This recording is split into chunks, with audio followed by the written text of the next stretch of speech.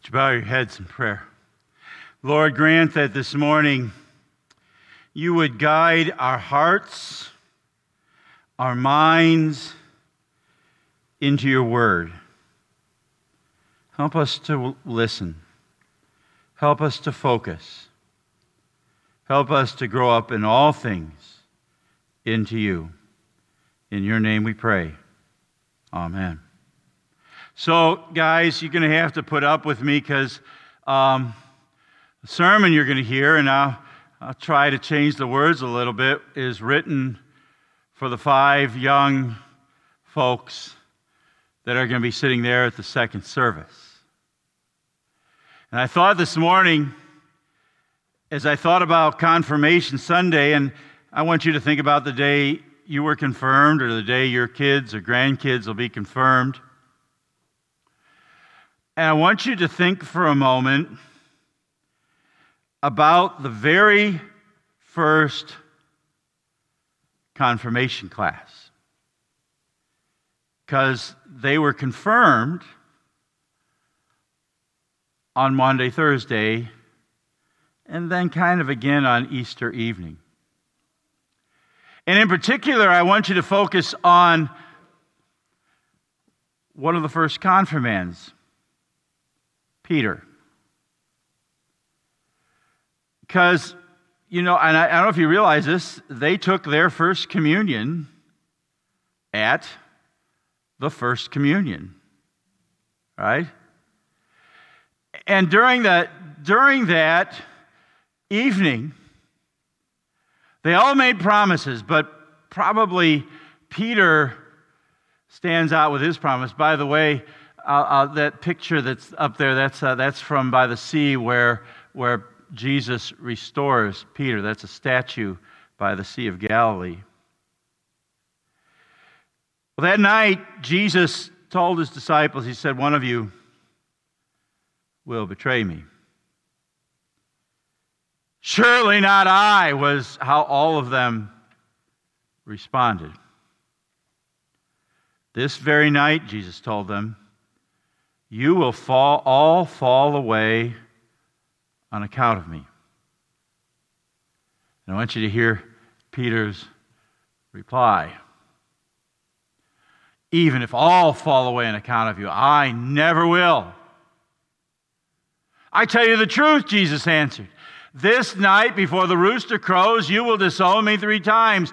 But Peter declared, even if I have to die with you, I will never disown you. Now, I wonder if you think back to your confirmation, if you realize you made the same promise. It went something like this, and I'm going to ask the kids this question today. This comes straight out of the confirmation rite. Do you intend to continue steadfast in this confession and church and to suffer all, even death, rather than fall away from it? And you all answered as instructed by the pastor, I'm sure. I do, by the grace of God.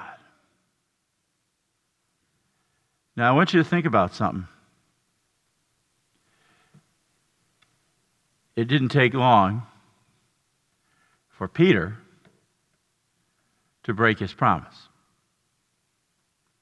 to fail at his confirmation vows. And in fact, that's why I want to think about Peter this morning, because he's like us. And I'm wondering, what does Peter have to teach us? And the first thing that he would say to you and me is, be ready. Now, beginning of May, kids were nervous because they had to sit upstairs in the classroom with me asking the questions and 3 or 4 lay ministers and a couple of deaconesses sitting there, and they were nervous about taking that exam. And last night, when they answered their question when they gave their testimony. I was watching beforehand. Their knees were doing this in the pews. They were trying to act and laugh and joke and everything, but they were nervous. And then they, even though this morning when I ask them questions, they're going to get, I'm going to say, if so, then answer.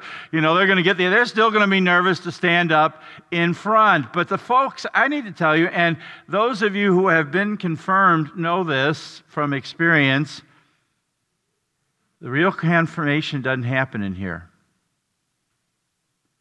It happens out there.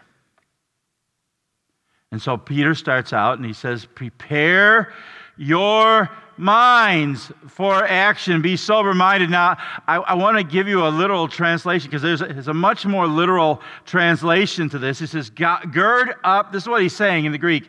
Gird up your loins and get ready and keep your head clear so that you can think and see clearly. Now, what in the world does that mean? Gird up your loins. Well, in ancient times, in the Roman world, they wore togas, right? And when they were getting ready to run or they were getting ready for battle, they didn't want to trip, so they took their robe and they tucked it in real tight so they could run. That's girding up your loins, okay? That's what he's saying here. He says, make sure that you take care of anything that might get you in trouble when your faith is put to the test. Be ready. And Peter speaks from experience. Because you know what? When he was with the 12 and they were in the upper room and he made that vow, that was easy.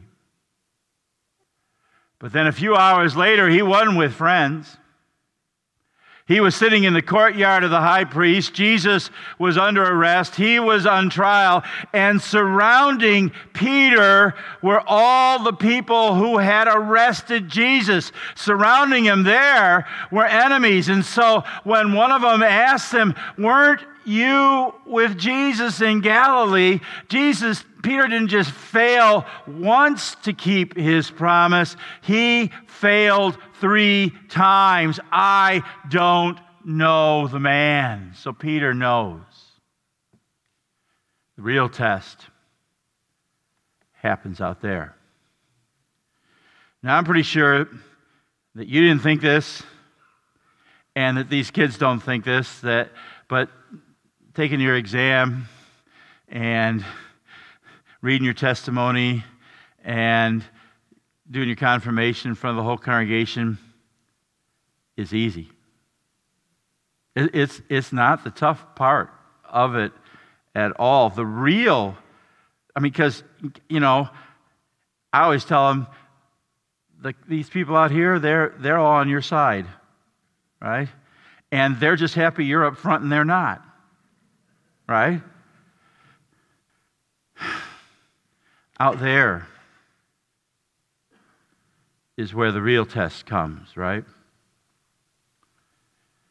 For these kids, it's going to be that day when they're sitting alone in front of a computer screen and being tempted. Or it's going to come when they're alone for the first time with a date. And temptation's going to come. Or it's going to come in a classroom, maybe, in college, when the professor's going to ridicule people who believe what Christians believe. Or it's going to be a friend who thinks, you really believe all that stuff? Or somebody's going to come to them, and it happens to you, right? They come with an argument, and it sounds plausible, and it's hard to figure out how to argue against it.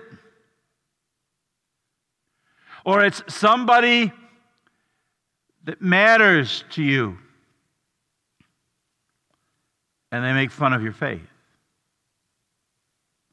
Or it's going to be one of those situations, right? It's going to be one of those situations when people you're with are all gossiping about somebody, a friend of yours. And you have the choice to join in, to say nothing, or to speak up in defense of your friends. The real confirmation is going to come, and it comes for you guys too, on a Sunday morning when you're tired and it's rainy,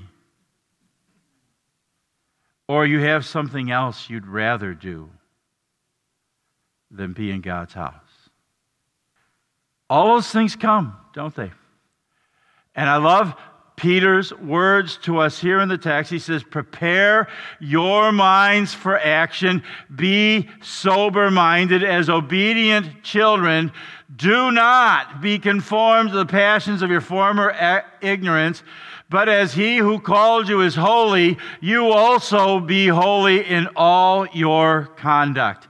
Well, how have you guys done? See, when I think of Peter's story, when I look at my own story, in fact, when I think of the life of every confirmed Christian I know, I can guarantee to the kids that are going to get confirmed today, the promises you're making, you're going to break them. You're going to fail. Every one of us does. That's why, folks, the most important promises on the day of your confirmation and on every day are not your promises. The most important promises are the promises that God makes to you. And you want to know what the first promise is? Grace. Listen to the, therefore, preparing your minds for action, being sober-minded, set your hope fully on the grace that will be brought to you at the revelation of Jesus Christ. You know, on the day of their exam, we asked them, if God asked you, why should I let you into heaven? Why? What reason would you give him?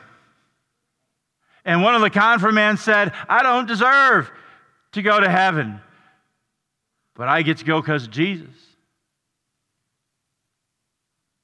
That's the grace. That on that last day when you and I show up before God's throne, even though we don't deserve to be let in, he's going to let us in. See, grace is God's undeserved love for us. Grace is the confirmation that no matter what you have done and no matter what you will do, God loves you anyway. Grace is the confirmation that knowing everything there is that condemns you and me, there is now no condemnation for you who are in Christ Jesus. Think about that, right? I think, just a couple weeks ago, we looked at the text, right, where Peter and Jesus are aside. I want you to remember how Jesus responded to Peter's failure. He took Peter aside after the resurrection. It's one of his last appearances. And he doesn't berate Peter. He doesn't belittle him. He doesn't say, I don't want you around anymore. No, he takes Peter off by himself and he says, Peter, do you love me? Lord, you know that I love you. Feed my sheep. Jesus is saying to him, I know all about your failure, but that hasn't stopped me from loving you. You still have a place in my kingdom. And that's something that I hope that you all leave here every Sunday and that these confirmands leave here today knowing that God is gracious. That's his promise. You know what the second promise is? Redemption. Now, folks, a lot of people in our society think That what matters is what you've done with your life, or how beautiful you're able to make yourself, or how successful, or what you're doing in the field, and all that stuff, what kind of education you have, what kind of house you've been able to get for yourself, all that stuff. But I want to say to you something. We are not human doings. We are human beings. And what gives us value is that God loves us and has redeemed us. This is one of my favorite passages in Scripture. You were ransomed. That's what it means to be redeemed. The ransom price was paid to free you from the futile ways inherited from your forefathers, not with perishable things such as silver or gold, but with the precious blood of Christ, like that of a lamb, without blemish or spot. Folks, you learned this in the catechism, right? That Jesus redeemed us, lost and condemned persons, purchased and won us from sin, death, and the power of the devil, not with gold or silver, not with what the world says is valuable, but with the His holy, precious blood and His innocent suffering and death. And He did it all so that you and I could be His own and live under Him in His kingdom and serve Him in everlasting righteousness, innocence, and blessedness. By His death, Jesus paid the price so that there is no price left to be paid. You are no longer a slave. You are free. You are God's child. You are a member of His kingdom. At baptism, He came to you and He said, I paid the price. You're mine. Think about that. Even Peter, who had failed miserably, on the cross, Jesus paid the price for Peter's failures. And He paid the price for all of yours and all of mine. So you got God's promise of grace, God's promise of redemption. How do we know those are true? And we can count on them because of His third promise, His promise of faithfulness. You know what faithfulness is? That's God's promise to keep His promises. I love how this section in Peter ends. He says, you have been born again, not of perishable seed, but the imperishable. Through what? Through the living and abiding Word of God. For all flesh is like grass, and all its glory is like the flower of the grass. The grass withers and the flower falls. Nations rise and nations fall. Diseases come and diseases end. Success happens and success ends, right? You were born, you will die, but one thing, and when I think of my life, of all the things that have changed, one thing has never, ever changed. The word of the Lord abides forever. That's His promise to you. You're going to fail. Other people will break their promises to you. But God will not.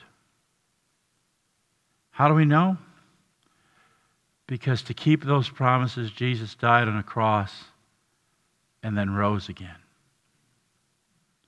If God did not spare His own Son, but gave Him up for us all, how will He not also, along with Him, freely give us all things? No matter how many promises the Bible says God has made, no matter what they are all yes in Christ. You know, I think that Peter meant exactly what he said. I don't think there was a shred of doubt when he made that promise in the upper room that day. He meant it. And I'm praying that these young people, they mean and take seriously the promises they made. I pray that the promises of your confirmation are promises you mean. I don't think Peter planned to fail. And you know what? One day, eventually, as he had grown in his faith, Peter had to keep that promise. And he was put to death on an X-shaped cross in fulfillment of his promise to his Savior. But folks, I pray that you and I are serious about our promises, but that we build our life on and that we cling to His promises. Do you understand what I'm saying? I think I've shared this story with you before. It's the story of a pilot and co-pilot, and his plane's about to land. There's something wrong with the back hatch of the plane. He goes back, and the long story short, the thing flies open, and out the back of the plane he goes. And when they land the plane, they find him still alive, clinging for dear life to the doorway at the back of the plane. Now, they say that his grip was so strong they had to pry his fingers loose. Now, I don't know if that really happened. It sounds a little crazy to me, but the image is great. That's how tightly you and I should cling by faith to the promises of God. Because those are the promises that are confirmed today. His. He died.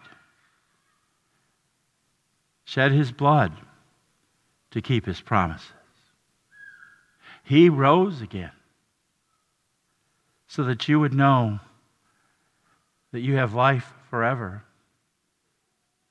At baptism, He came to you personally, called your name, and said to you, I did this all for you.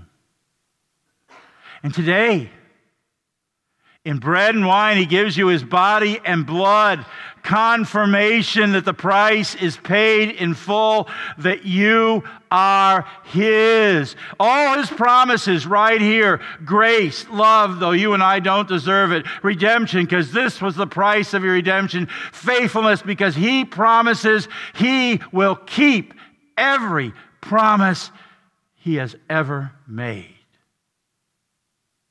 And keep it for you. Amen? Amen. Now may the peace of God, which passes all understanding, keep your hearts and minds in Christ Jesus unto life that is everlasting. Amen.